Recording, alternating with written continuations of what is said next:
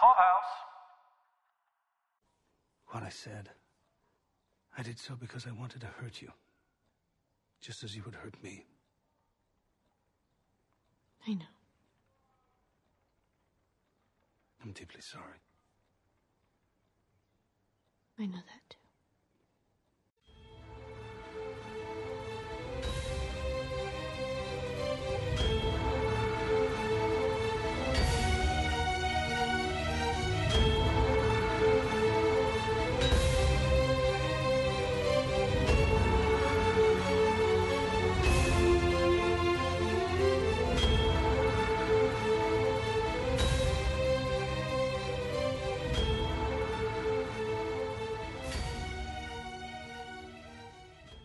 This is Meet at Delmonico's, the Alienist podcast. I'm Mike Caputo. I'm Sheila McGann. Tonight we're talking about episode 5 of season 2 of The Alienist, Angel of Darkness. The episode was called The Belly of the Beast.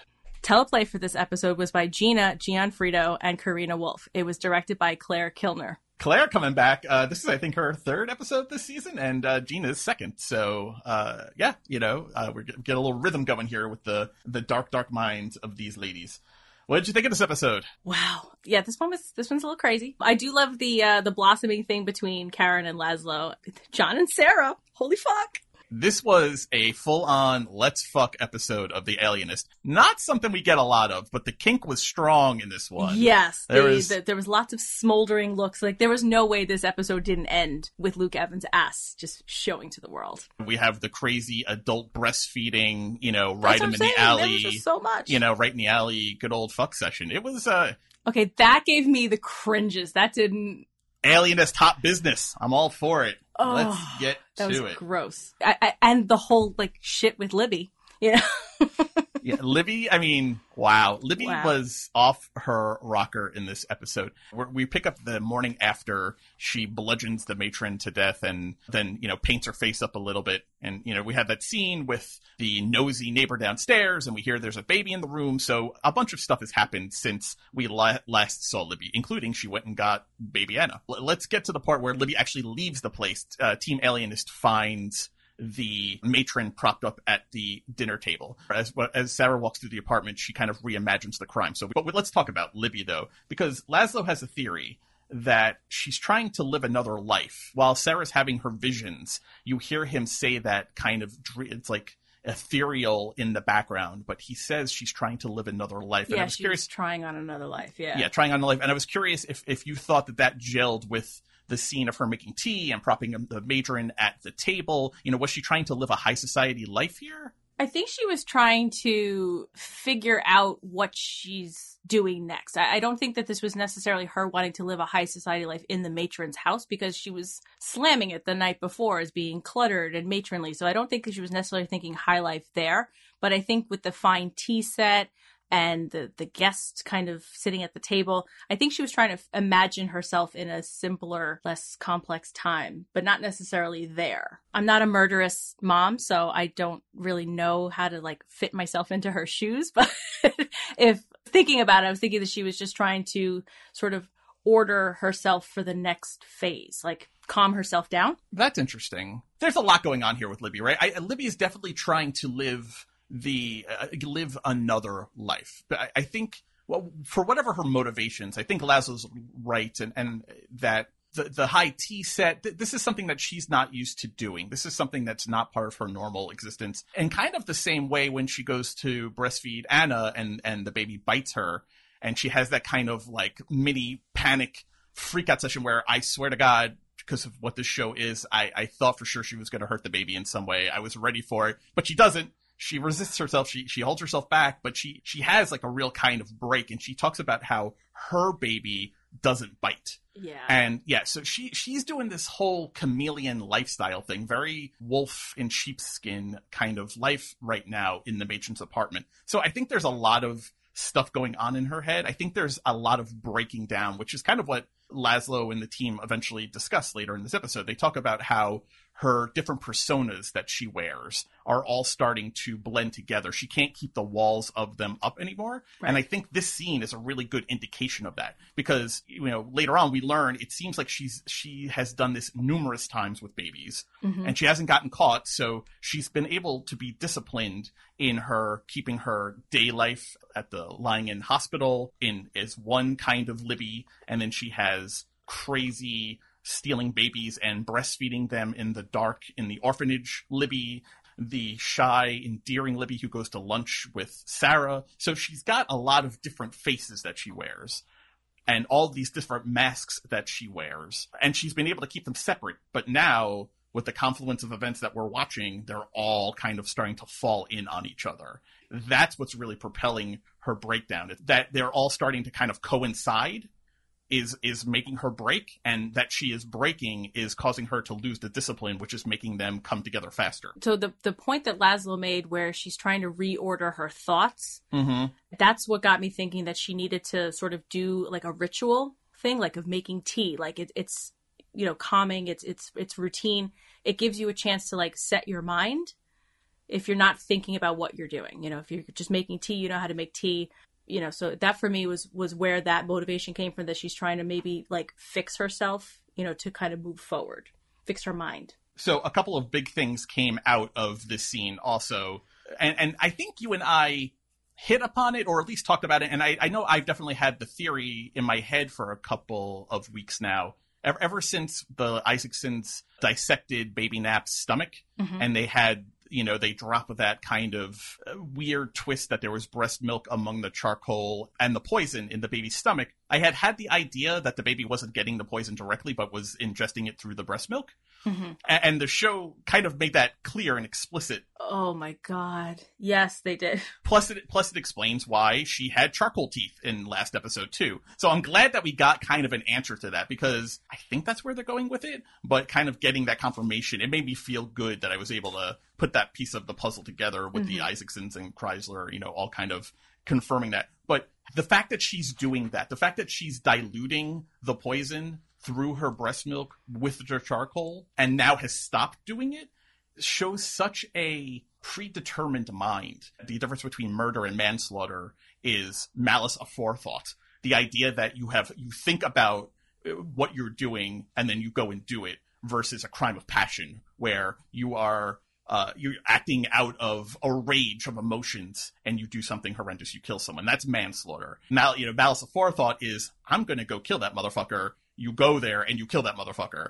That's kind of the thinking mind she has here. She wants to poison the babies, but she's doing it in a very methodical, planned out kind of way. And it's drawn out. Like, it's not quick. It's really disturbing. It all goes to the profile that they're building where she's punishing the babies out of her own grief, but also her own rage. So that the babies are meant to suffer in this prolonged way where they're getting poisoned, but they're not getting too poisoned. But now the baby maybe has grown to the point where, you know, the mother in the nest will notice that the cuckoo egg is not her own egg anymore. And so maybe now she's not diluting the poison because she's ready to hurt the baby. You know, she has now the artifice that this is her real baby is now gone. We see all of that in the episode kind of playing out, right? When she has kind of that breakdown with Gugu Knox talking about how she doesn't think I'm her real mother. Mom, yeah. Yeah.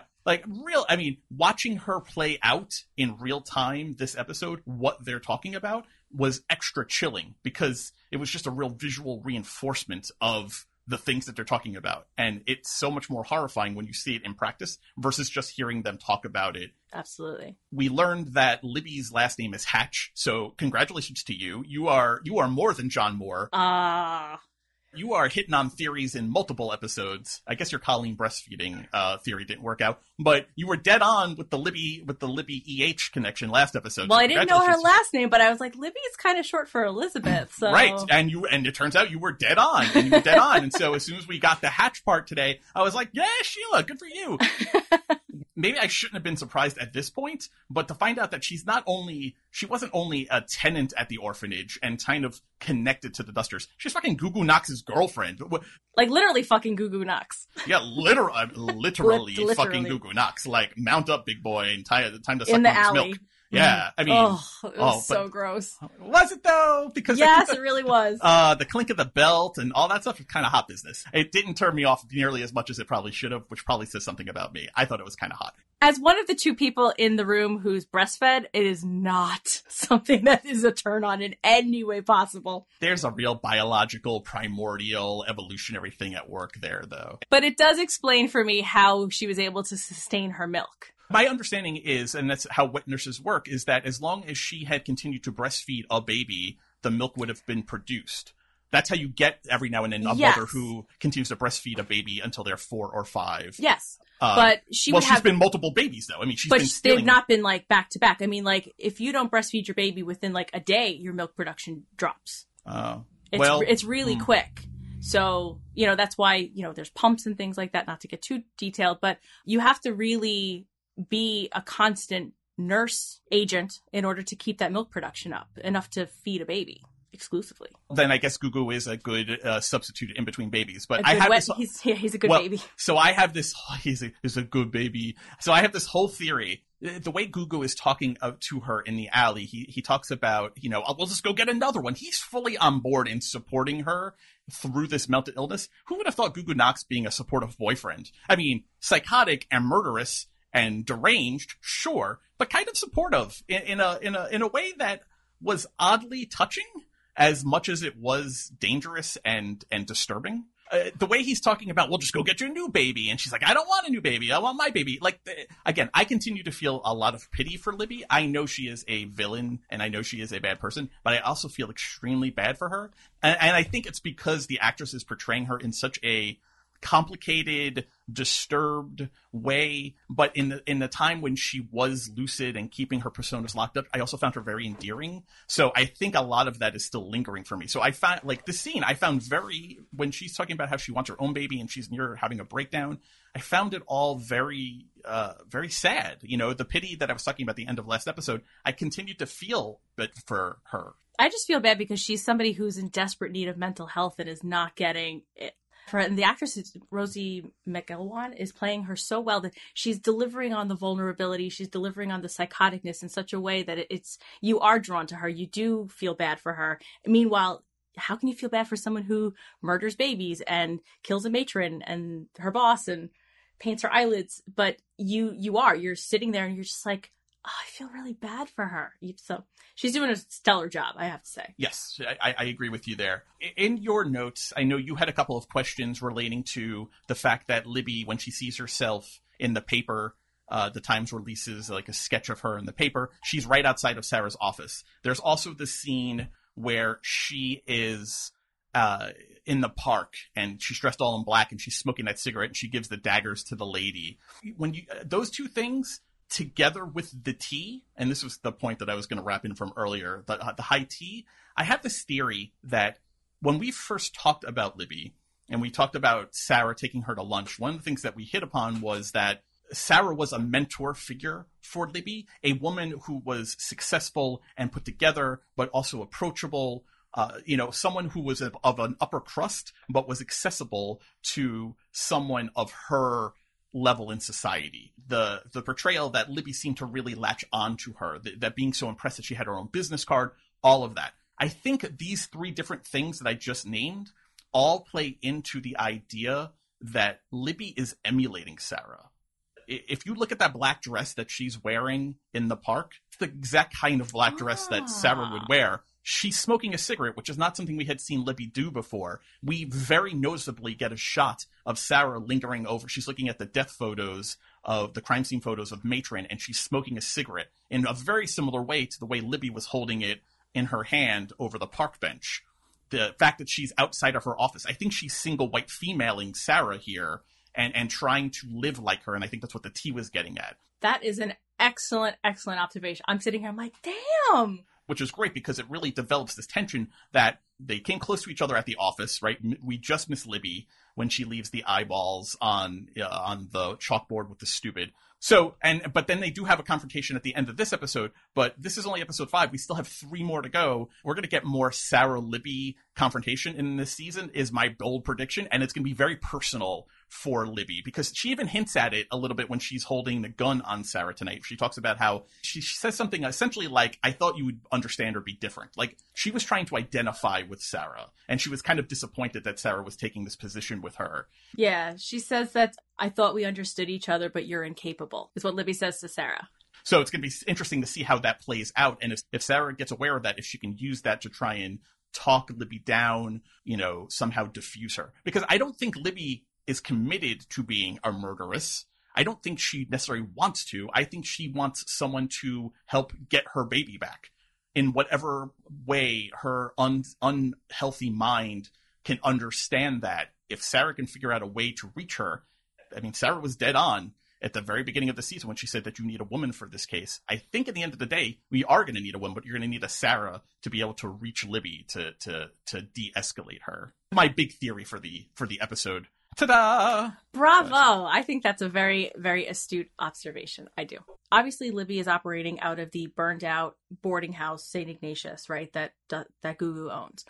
She leaves a candle, leaves the baby. She just leaves. Like, prior to her snap with reality, she was going to work for a whole day, presumably 8 hours plus commute time. And no one is taking care of the baby. This does not fly with me. It's not within the realms of possibility. That baby is a baby that needs to eat or drink milk. Based on her age, I'd say every 3 to 4 hours. It's a point of question that I'm just like, I mean, she was able to meet Sarah for a lunch, and though she was continuing to look at the clock, maybe the matron wasn't the hard-ass clock watcher that Libby describes her at. Maybe it's because Libby is bouncing in and out of the lying-in hospital down to her hovel to breastfeed a baby. Also, I mean, she proved tonight that baby Anna is portable. She was at the park. She was at the matron's apartment and got her to the apartment in between murdering her last night and this morning, and take that nice bath and wash her hair and prop the matron up. Like a lot. She was a busy bee in the middle of the night. One, maybe these things aren't too far apart from each other, but two, maybe the lying in hospital is it may be when Laszlo calls it the miasma of chaos that he says in episode 4 after the ball, when he says Marco created the miasma of chaos in which the killer lives. Maybe that's part of it. No one knows where the fuck anyone is. They just kind of come and go as they please. She really actually has a great job for getting out of there and getting back whenever she wants to. And actually, the lying in hospital is not all that far from Hudson Street, so it would be a quick jaunt across town, because both of them are in Lower Manhattan, so you could presumably go on your lunch hour, feed a baby, and be back. There you go. So little bit of, look at you with all the theories here tonight. A little bit of realism. Let's switch to Laszlo, though, because this was the first time this season where we got to see Chrysler in like full-on Chrysler mode, really breaking down a murder scene. We saw him at the Knapp autopsy where he identifies the baby, but he wasn't really doing any great Sherlock Holmesing there. Tonight, he's enthralled with recreating the scene. What did you think of Laszlo and his CSI work? The scene with the matron, that's what I was just like, oh, we're just getting like the full Laszlo. It was like Ace Ventura when he's nailing down each of the clues to get to his conclusion. So it was just like, yeah, you feel that? But in Laszlo's way, because he would never do that. But that was me. I was like basically cheering that he's returned. He's breaking down the crime scene. He's saying that's appalling and enthralling. Meanwhile, John is just standing there like, this is madness. But he did answer my question from the last episode that Libby did seek out the matron expressly to kill her. So I was really thrilled that he's back, that he's gotten out of the funk. Like you'd said at the last episode, that he's at rock bottom when he buries the Knapp baby. He's got nowhere to go but up.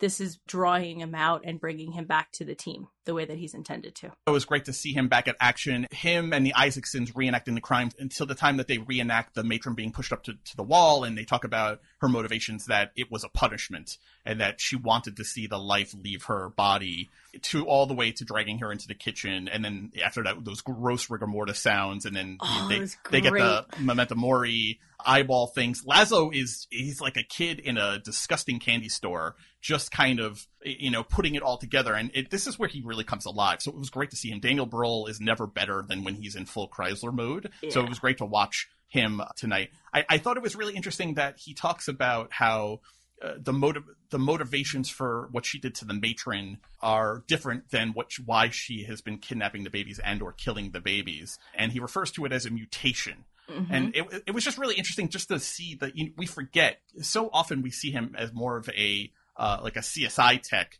And we forget that he's really a forensic psychologist. And tonight was a nice blending of those two things. I think that's where the show really makes you lean forward and kind of try and soak up all the words and really kind of put yourself in his position to see the profile that he's kind of establishing. When you add that together with the cool effect of Sarah reenacting herself through the crime while they're talking about the crime, and she really puts herself in she can literally see. She stepped into Libby's mind. Yeah. It was a great extension of the Chrysler part of this scene, because it goes towards what we were talking about, that she's Chrysler 2.0, mm-hmm. that she is in a lot of ways even surpassed his abilities, because she can reach this level of empathy to the point where she can literally reenact these things. I mean, she has that great line to John where she talks about one doesn't need to have birthed a child to understand what a mother may or may not know about their child, kind of thing. Yeah. Like, she's really feeling herself and her skill set in this episode. Also, her walking through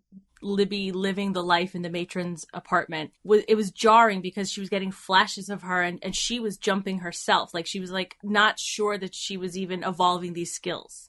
Like, she was not even aware that it was happening, but it was happening, and then she would like be jarred out of it. So it was very disorienting to see the Libby flash in the powder puff and see her in the bathtub, and then she walks over there. So it was very well done, because it's basically showing how her skills are evolving as she's going through it. Almost to the point where she's getting a little bit lost in it, though, right? Because when they finally bring her out of her trance, for lack of a better word, she almost seems a little bit startled.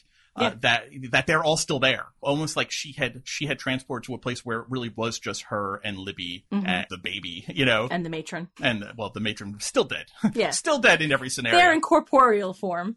Yes, so it was a great way to demonstrate a lot with just acting, just great editing and choreograph of a scene with very little words.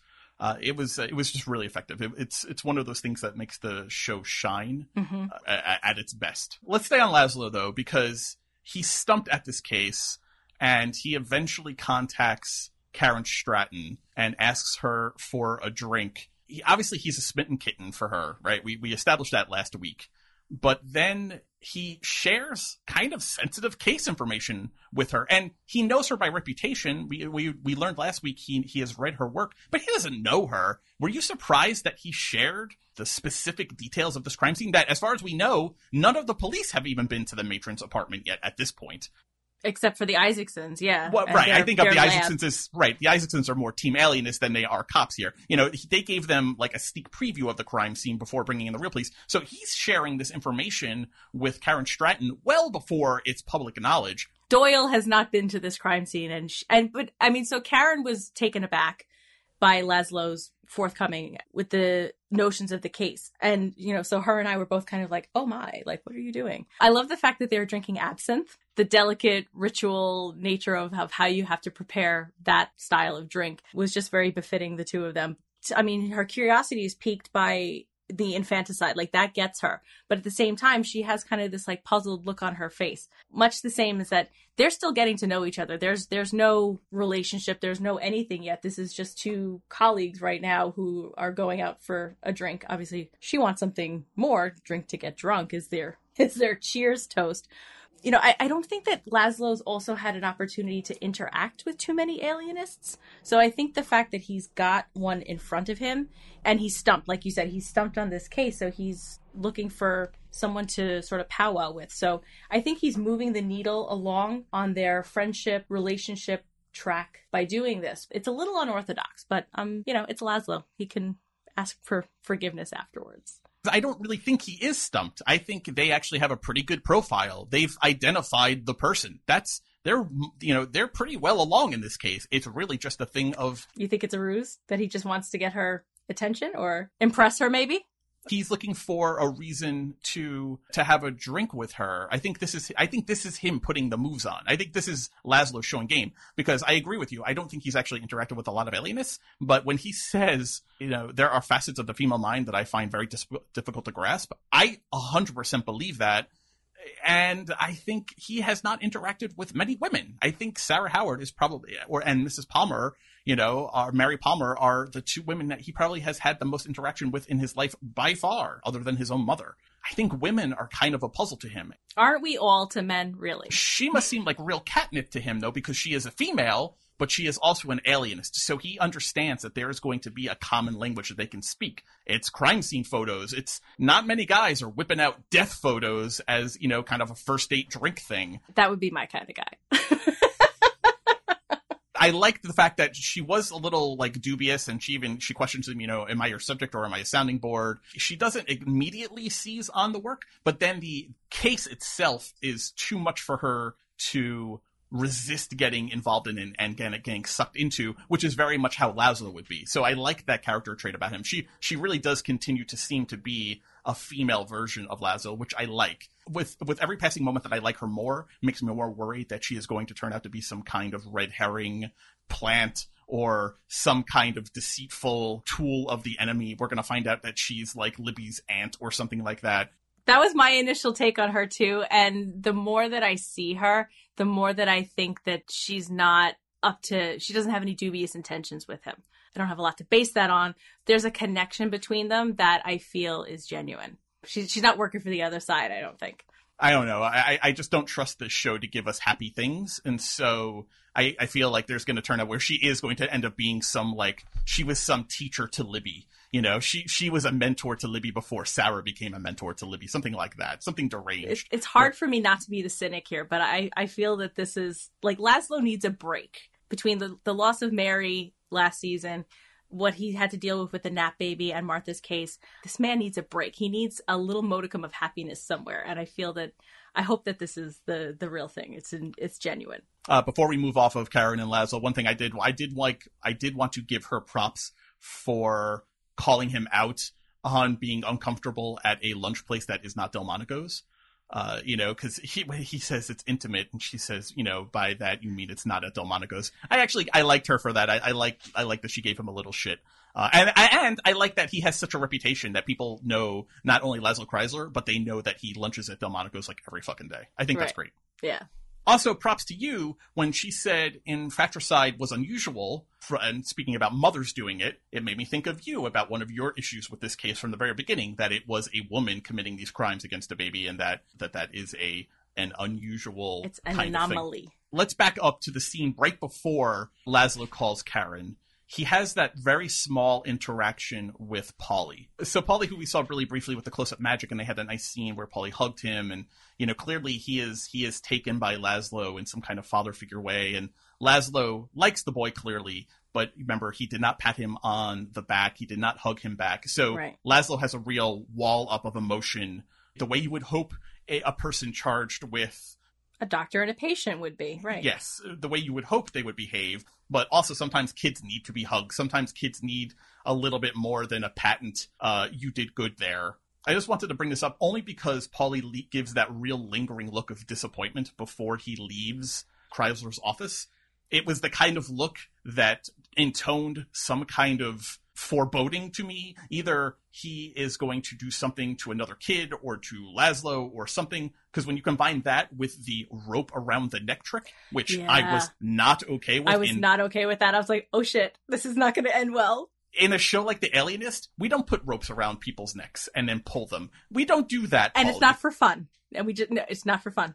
That is how people die on The Alienist. That is not a fun trick. So when you add that together with that kind of look of disappointment and almost hurt at Laszlo essentially blowing him off without even realizing that he's blowing him off, I just want to put a pin in that, because I don't think they would have introduced Paulie last week with the close-up magic and make us be aware of him and then have this one little one-off scene if that's not going to go somewhere in the next 3 hours. So just putting it on the radar as something that really made my ears stand up, made my ears perk and the hair stand up on my arm. I really did not like the look he gave. It was such a mixture of hurt and not anger, Disappointment. I think that's the accurate feeling for that. The other thing that Laszlo said too there is that, he congratulates Paulie on the well done magic trick, saying Houdini, who's a contemporary of this time, couldn't have done it better himself. So I was just like, oh yeah, I guess he would be around this time. We can jump actually to the end here with Laszlo, I think, because this was a little bit of levity, at least it was to me, when Fat Jack holds him up and keeps him from getting out at 247 Hunter Street, which actually was a really great scene the way they did it, right? Sarah shows up and she starts investigating, and then John shows up on the scene, and kind of we rewind and we watch the whole thing start over again as he begins to invade the building. And then it rewinds again, and then Laszlo gets, starts to get out to do his searching, but he's stopped right away by Fat Jack. I'm sure the scene made you laugh, but tell me what you thought about the scene between Fat Jack and Laszlo, where he gives him an impromptu therapy session about the origin of his nickname, Fat Jack. I'm sitting there and I'm laughing because I'm like, there is no way Fat Jack is understanding every 3 words that Laszlo is saying. He's talking about the moniker being somewhat of an insult, and just the words that he's using are so contemporary to the time. And it's just like Fat Jack is looking at him. He's kind of like got a vacant stare, kind of nodding a little bit like, oh yeah, yeah. Then after the humor kind of wore off, I was like, oh shit, this isn't going to end well for Laszlo, because he's going to say something and Fat Jack's going to be like, are you making fun of me? I felt like something was going to turn.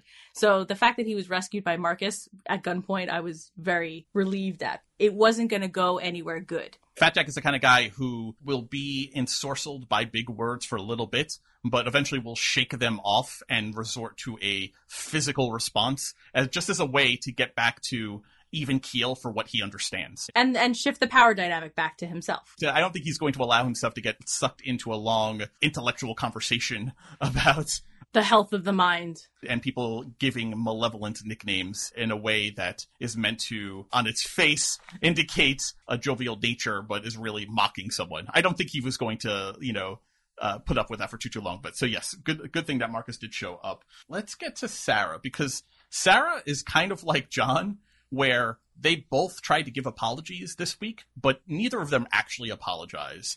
What did you think of Sarah's not apology to Bitsy at the beginning of the episode for putting her in harm's way? I was very disappointed in Sarah, because we actually talked about this quite a lot, you and I, the last episode. Sarah really needs to take a step back and do some reflecting here. And because she didn't actually say the words, I'm sorry, I apologize to Bitsy, it's making me worry that as she's developing her skills as like to be Chrysler in certain ways, she's maybe losing that human empathy card. Like, I think as her skills grow, maybe she's losing a bit of her human touch. She's basically just saying, that I exercised some poor judgment, but not reaching so far as to say, I'm sorry. Bitsy's Bitsy. She idolizes Sarah. So I think she's going to be okay with just that. I never meant to put you in harm's way for a case. I think Bitsy's going to accept that as Sarah's level of apology. But as Sarah, as a human being and as a person who's mentoring these women, I'm kind of mad at her. She's not setting a good example. Not at all. Cocky seems too strong a word, but it's the only word that really came to mind. There's a cockiness about Sarah as her powers are growing that is a little off-putting, because she's not taking into account really the consequences of her actions. I feel like she should have been a lot more... I wrote remorseful. Yeah, a lot more remorseful in her apology for the fact that only because of the extent of harm that came to Bitsy so fast, and only as a direct response to Sarah egging her on to speed it up in the church. Yeah, Sarah coached her to, become better. To escalate it. Yeah. Bitsy was doing great, and then Sarah was like, great, you need to do it faster, and you need to get there quicker. Better, right. And yeah, you need to do better faster. And that's what causes Bitsy to really push the envelope and really set in the whole works. And, to Bitsy's credit, she actually kind of makes that point for us when she says that Libby wasn't going to attack her until... she became a threat. Yeah. Right, until Bitsy became a threat in her eyes by catching her literally in the act. That was all on Sarah, because if not for Sarah telling her to go faster and get it done and make her feel like, she has to impress her boss, Sarah doesn't understand the power dynamic. Sarah is not Bitsy's equal. Sarah is Bitsy's employer and a mentor to her. Mm-hmm. And Sarah is dropping the ball with these mentors all over the place. She's not taking good care in a mentor sense. She's not being a good steward. Of Bitsy or Millie or Libby. Or Libby, exactly, yeah. She straight up used Libby.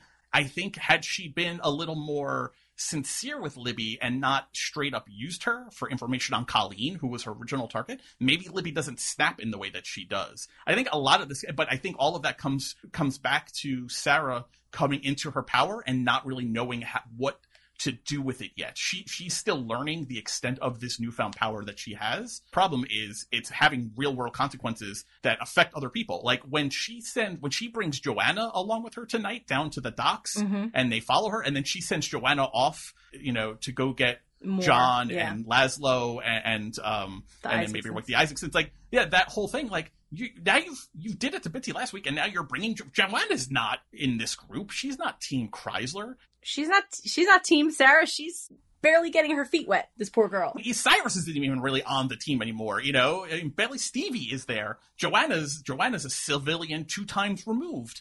She doesn't know. What are you doing to her? So I was like, you learned nothing from the Bitsy thing last week. You're just rushing in.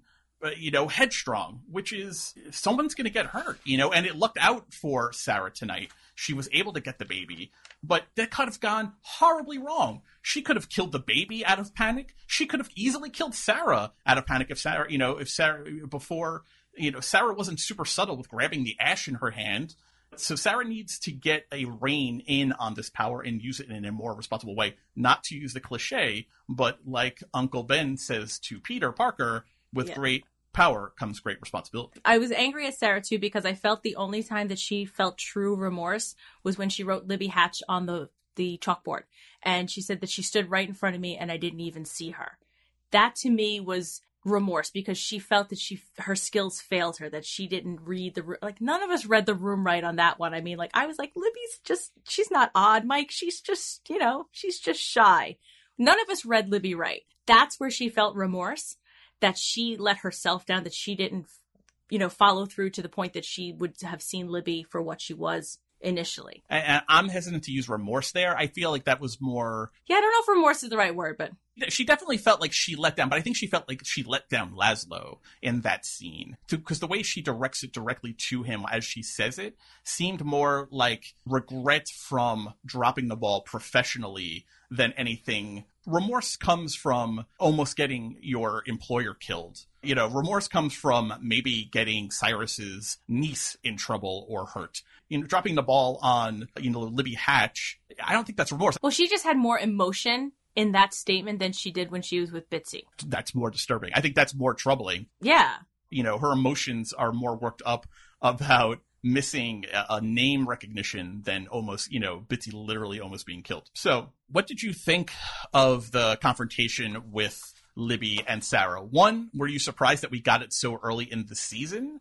And 2, did it meet your expectations on what this climax would be? I was surprised that we got to the point that we've identified our killer and are in the same building as her. So I can't say early in the season. I mean, we're at the halfway point, but it leaves a lot of time to, apprehend Libby, dissect her personality to see what's going on. But I did enjoy, as much as you can, a scene where Sarah is in pursuit of her. She's figuring things out. And the fact that they're in the boarding house, and it is truly a boarding house. Oh my God, there were so many doors.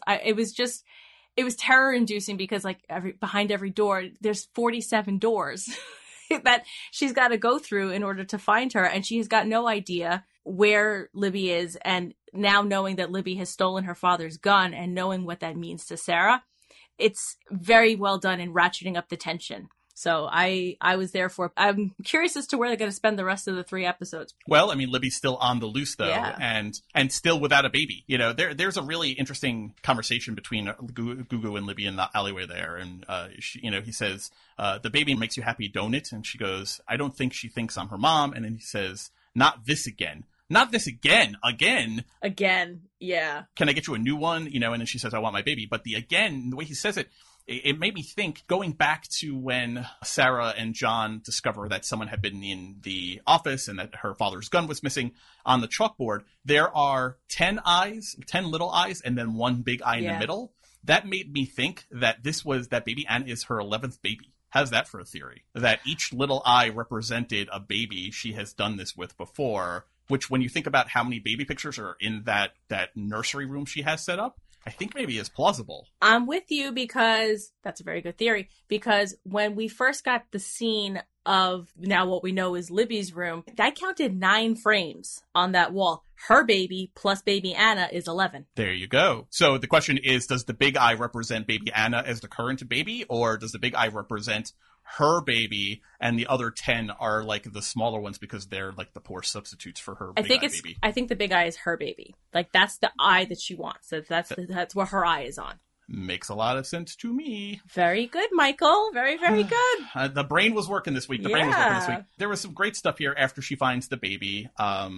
You know, and her and John, I think you and I probably had the same take on this. It was a very, could this be a future picture of them as they're walking down holding the baby and staring at each other as they walk down the steps of 247 Hudson Street? Let's fast forward, though, to his grandmother's house, where they have a really kind of a meaningful conversation where he finally gives a real apology. She kind of forgives him, but also does some reflecting on her own. Did her end episode reflections make up for her rash actions the last couple of episodes, or still not all the way there yet? I think she's become more contemplative as this episode has gone on. So she had the moment with Bitsy. She had the moment saying that I didn't even see her. The conversation with John, she's definitely quieter. She's more contemplative. So I feel that the apology that John gives her does give her some food for thought. He insisted that she stay there after the detective agency was burgled, and I was like, there is no way she's staying in his house and something's not happening. So that was such a fucking patriarchal movement on his part, by the way. Like, John, have you met Sarah Howard? Come on, bro. Like, well, when I leave, make sure you lock the bolt. The door. Bolt the door. John, hello. Just because you're a pussy-ass fuck doesn't mean Sarah is. Jesus Christ. Obviously, she's gonna go she's got a gun in her fucking boot. I mean, she's the only one! When she goes into the apartment with Lucius at the top of the episode, when she gets there, and Lucius doesn't pull out his gun. They see a big puddle of fucking blood on the front room floor. She pulls out her gun. Lucius is a goddamn detective in the police agency and doesn't pull out a gun. She's the only one who is ever armed in this group. Thank God for her and her little derringer. Jesus Christ. I was kind of shocked that these two fucked. Really? Yeah. It had to happen. Since she was telling him at the engagement party, I was like, something's going to happen. Well, one, I don't like them together. I don't buy them together. No, I've liked them since season 1. No. I know you ship her with Laszlo. I know. There's nothing about him that strikes me as plausible that she would be attracted to. I get why he's into her. You know, she's a woman who's a challenge, and he's definitely kind of a masochist when it comes to trying to figure out women and all of that. So I get why John is into her. She could do so much better than him, like intellectual curiosity wise. She needs, just like she said to him, you need someone more like me, but not me. She needs someone more like Laszlo, even if it's not Laszlo. John is not going to scratch that itch. I mean, I'm sure he's got a great dick, and obviously he's got a nice ass and great abs and stuff, and definitely looked like he was fucking good. Like, she's definitely into it. Yeah, she was having a good time. I mean, that was some sexy alienist stuff we got tonight. But yeah, I don't buy her with him. I get him with her, but not her with him. So I was a little disappointed in it because I just don't buy them as a relationship. But also, it's kind of weird for them to do because they've strung it along for so long, so why give it now? But I guess they really have been building to this idea from John's point of view, if anyway, that he is so trapped in this bad relationship with Violet. So maybe this needs to happen story-wise as to make the Violet William Randolph Hearst subplot come to a head. Mm-hmm. Let's get to John. John is still having some woes. What did you think of his first attempt at an apology, which is very not an apology? I mean, he doesn't even come close to I'm sorry. He just basically says, I said some harsh things to you. I don't know why. I need time to figure out why. That's not really an apology in any book that has ever worked for me with any woman ever in my entire life, ever. But she seems okay with it. Were you surprised that he brought it up at all if he wasn't actually ready to apologize? I think he wanted to apologize in that moment. He was very emotional. The conversation that they had at the engagement party when he lashed out at her, he was responding to the hurt that he'd been feeling from Sarah's rejection. He's thought about it since that intervening time. He looked himself that he was on the verge of emotion when he was talking to her. His eyes were very glistening to me. He acknowledges that he says some harsh things, but I don't think he was just able to really say what he wanted to. It's hard to put yourself out there when the wound is still fresh. I feel. So he was struggling. He was struggling, and he was trying to do the right thing by her. He's trapped. Like the episode called The Gilded Cage. Like we talked about him being the one that's stuck in this gilded cage. I think he feels trapped, and I don't think that he feels free enough to express himself in this moment. And I guess through the intervening actions throughout this episode, he realizes that he needs to say what he needs to say to her. So he has a little emotional journey here. But then he asks her to bolt the door in a very, misogynistic kind of a way. But however. In light of that non-apology apology and him working through it, which, I give him credit. I give him credit actually for bringing it up. I think she was wrong for approaching him at clearly a low moment after he had just been ambushed by his fiance and his future in-laws and his best friend. Very publicly. But he was wrong for taking it out on her. But, our friends and our closest loved ones often bear the brunt of our frustrations because we know we can unload on them and they'll take it because they love us. So, he needed to apologize for sure. So I give him a lot of woke points for acknowledging that he needed to work through and come up with the right words. I love the end, the line, which actually is what we started this episode with, where he talks about, I said what I said because I wanted to hurt you. I love that line because that is a very real emotion and is a very real thing people do all the time to the people we love. We say things that we know are going to fuck with them because we want to make them hurt because we are hurt ourselves. I give him a lot of credit for coming up with that. Well beyond the maturity level that I would have thought John possible. But I am curious if he finally gives into his temptations.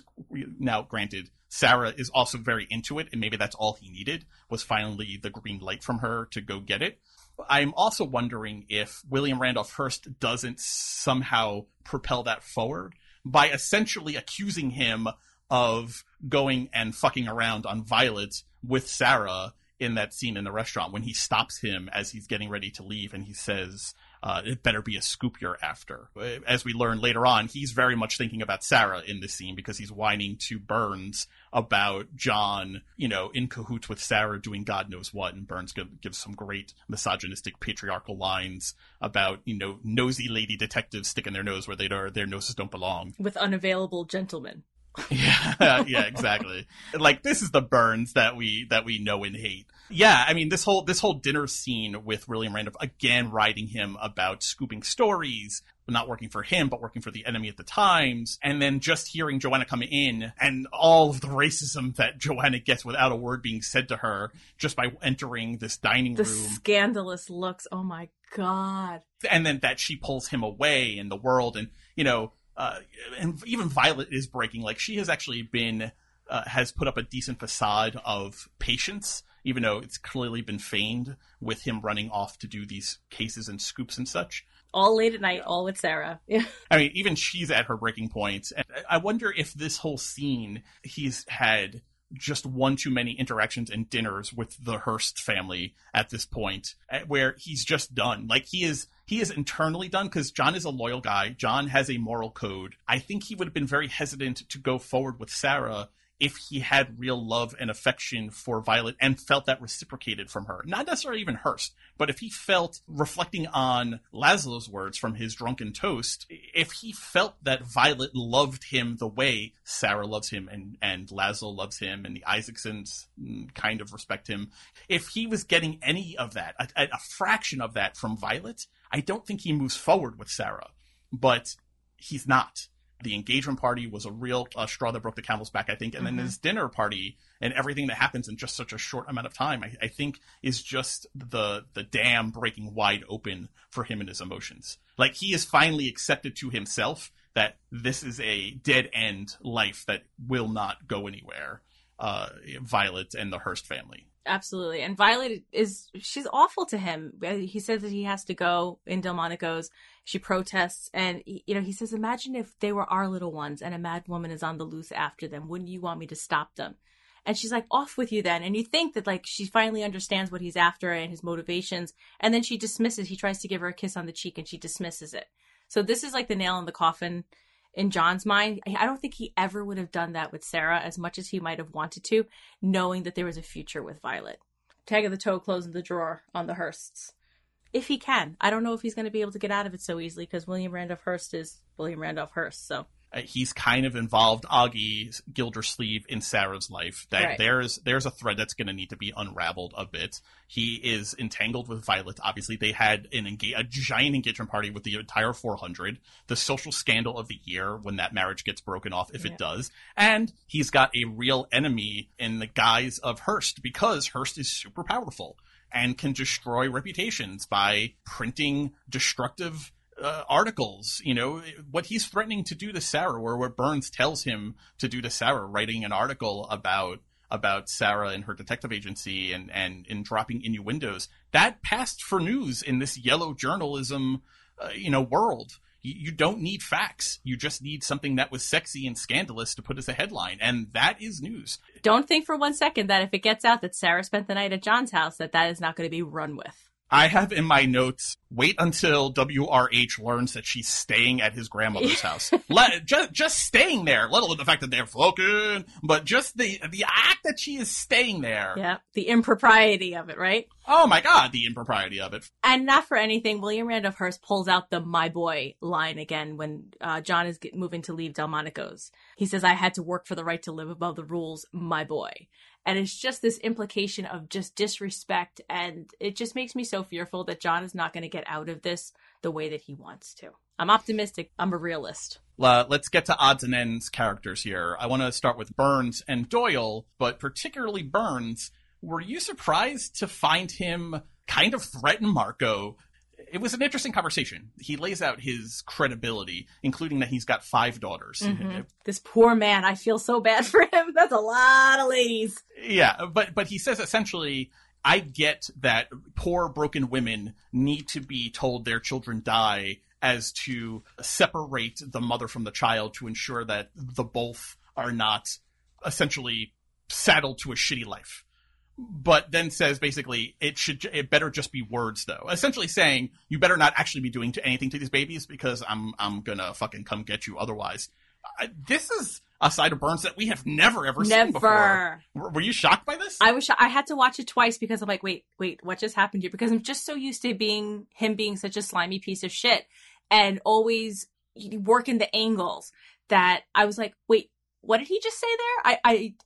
I couldn't believe that this was such a character twist for him, that he was defending the side of right and not the side of corruption, that I was so shocked by it. I had to watch it twice because and then with his actions and with what he was saying, I was like, this is the first time that anyone has brought up what is happening to these babies. We are 5 episodes into this, and we've now discovered that there's no babies on that side. All these rich men and their mistresses, and nobody's talking about where these babies are. So it made me think that he's not as bad as we believe him. We found his kryptonite. We found his soft spot.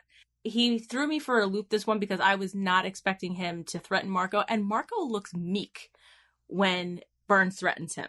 Like, I'm going to come after you myself. And Marco gets an understood, and his head is down. He is definitely dog with the tail between his legs here. So I don't know if Marco has been caught out, but I was really pleased with how Burns handled himself in this situation.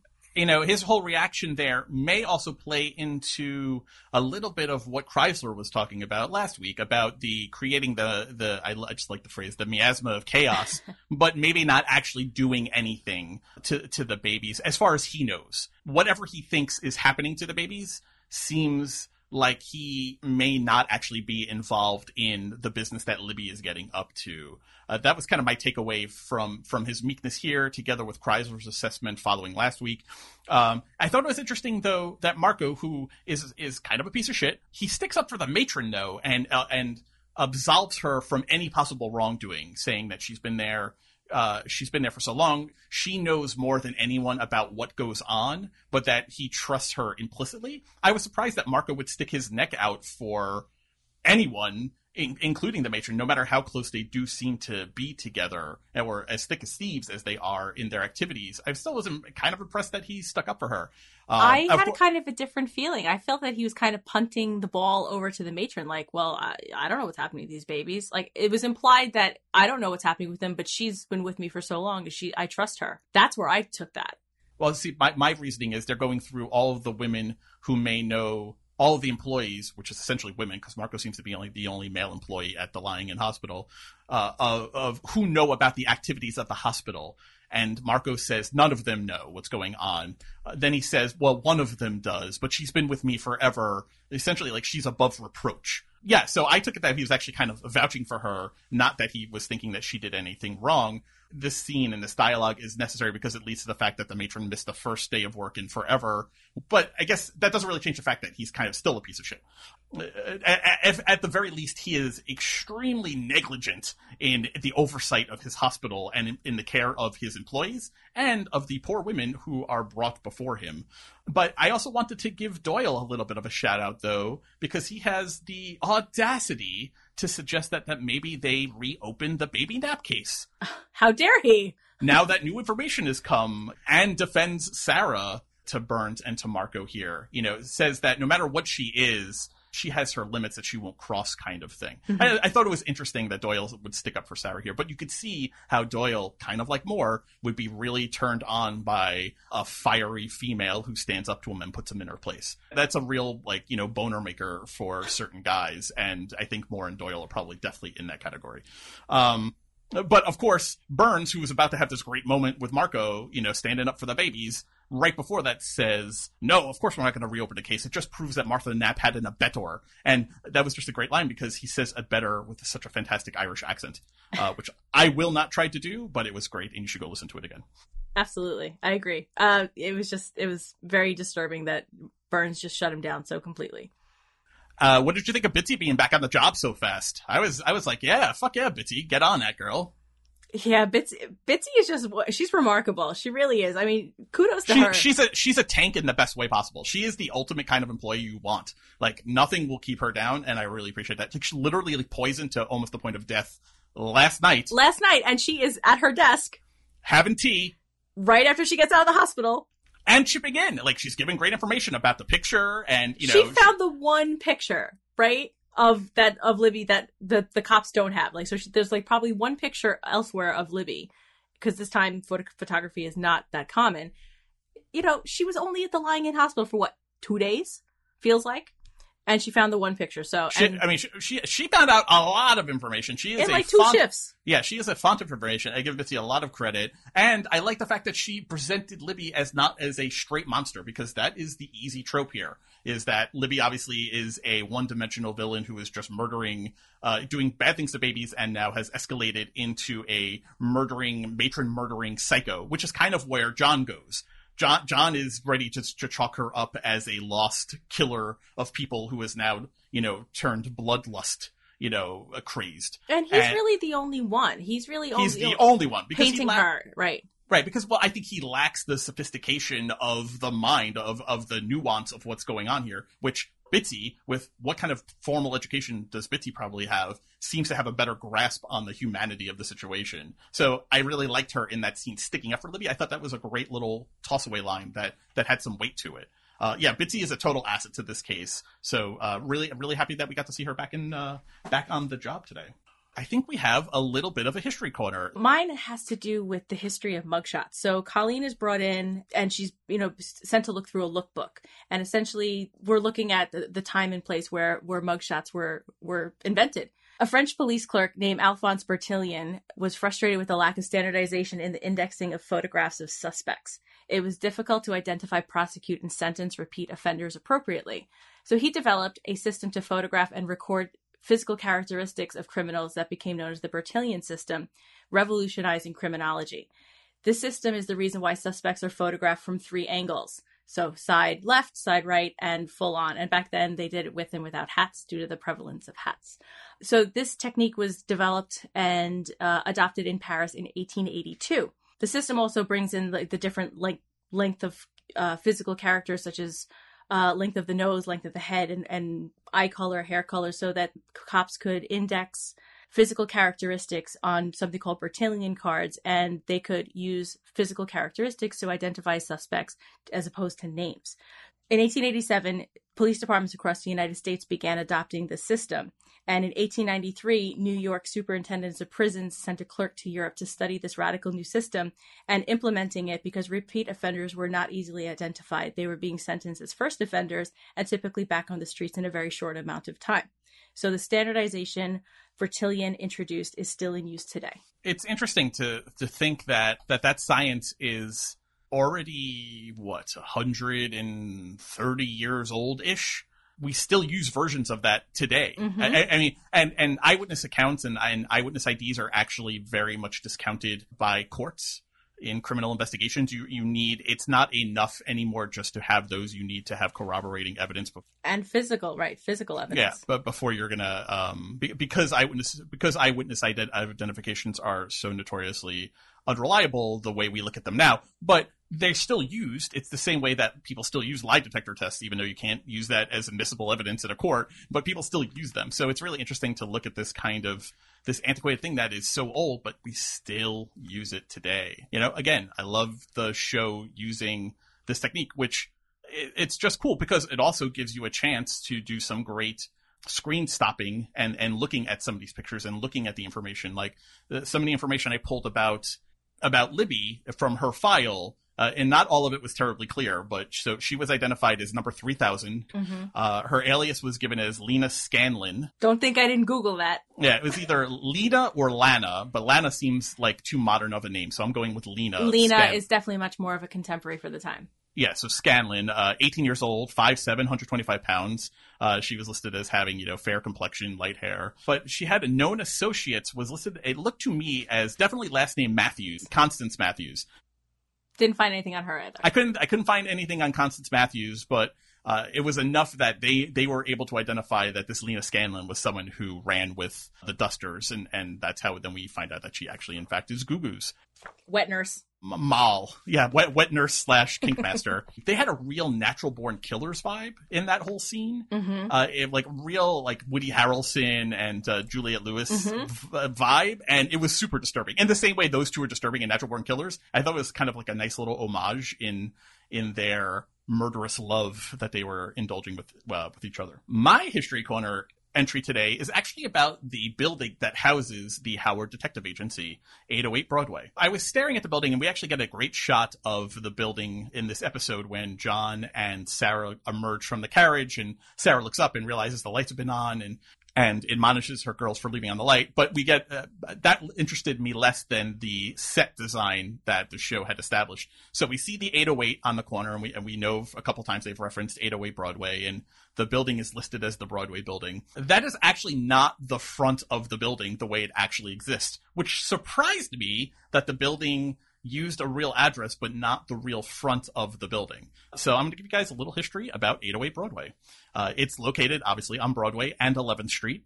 It was built in 1888 by James Renwick Jr., who was really not known for this building, but was known for several. I mean, he is the architect of many famous buildings, not only in New York, but in Washington, D.C., and kind of around the world. But in New York, he's known for Grace Church in particular, which is actually just 2 doors down from where 808 Broadway is located. I believe it's 802, 804 Broadway. He also designed St. Patrick's Cathedral. My grandparents were married in St. Patrick's Cathedral. Your parents were essentially members of the Alienists. They were background artists on the Alienists. The real building is actually built in the same kind of Gothic style as Grace Church, which Renwick did intentionally. He wanted 808 Broadway to kind of blend in with Grace Church and the rectory building that he had built. So when you looked at it from a certain angle, it all had the same kind of Gothic architecture. And one of the things, if you pull up a picture of 808 Broadway, one of the things you're going to notice is the top row of the windows have really pointed Gothic arches, which when you look at, you would think of a church like St. Patrick's Cathedral or something from like medieval Europe.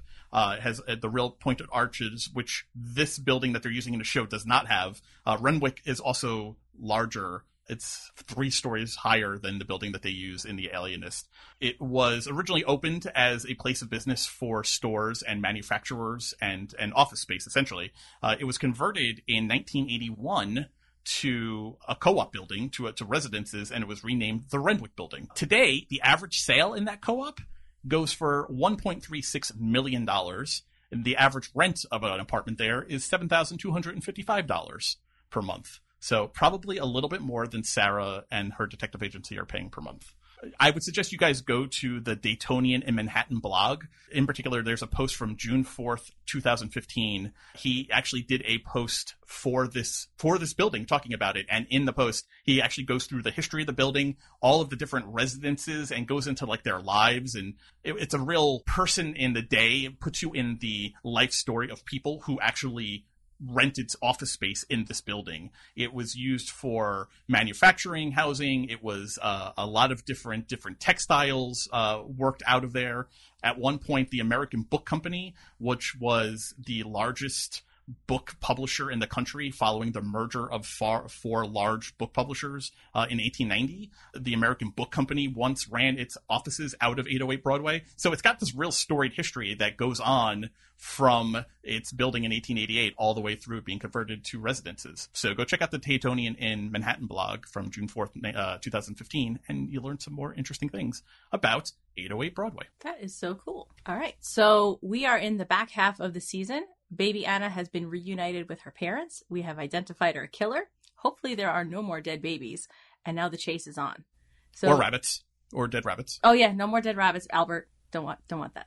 Do we spend 3 more episodes on the chase, or are we going to be learning about Libby's mind? Well, I think both of those things are related. I think they're going to continue to work on a profile of her as she's mutating in order to try and figure out where she goes next. I think that's where they're stumped when this episode ends, is they've got baby Anna back. As far as they know, no other babies are currently missing. How do they catch Libby? They have to try and kind of figure out where this new version of her, who murders women, adult women, as well as maybe does bad things to babies, is going to kind of strike next. So my guess is that's where the focus shifts.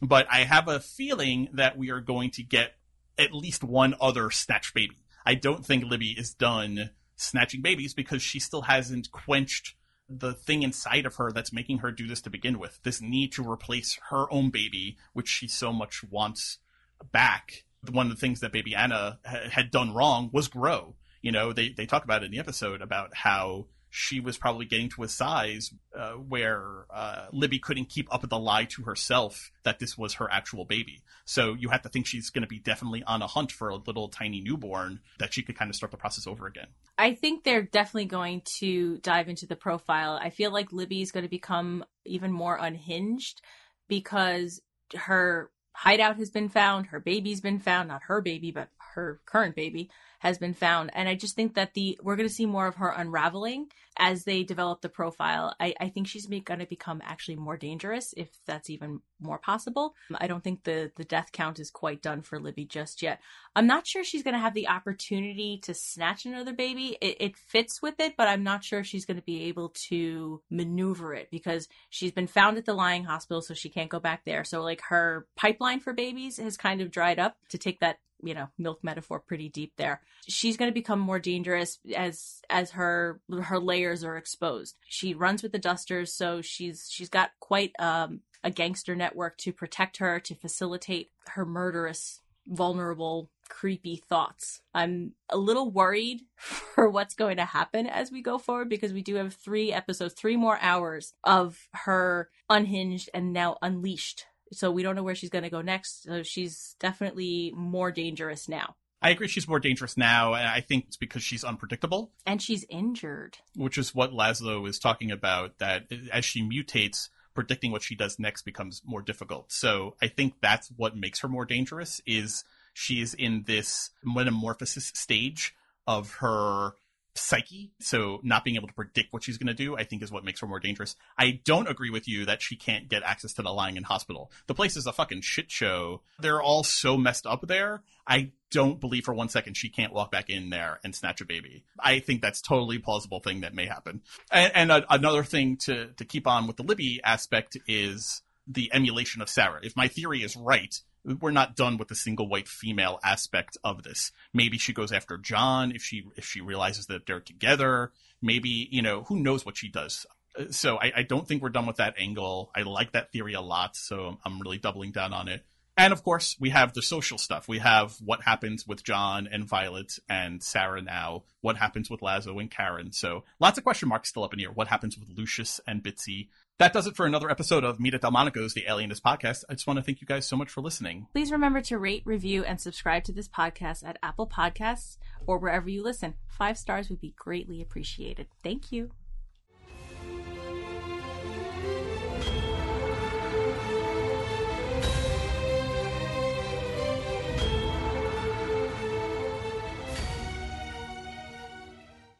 Meet at Delmonico's The Alienist Podcast is an original production of Pod Clubhouse. Recorded, edited, and produced at Pod Clubhouse Studios. For more information, visit us online at podclubhouse.com.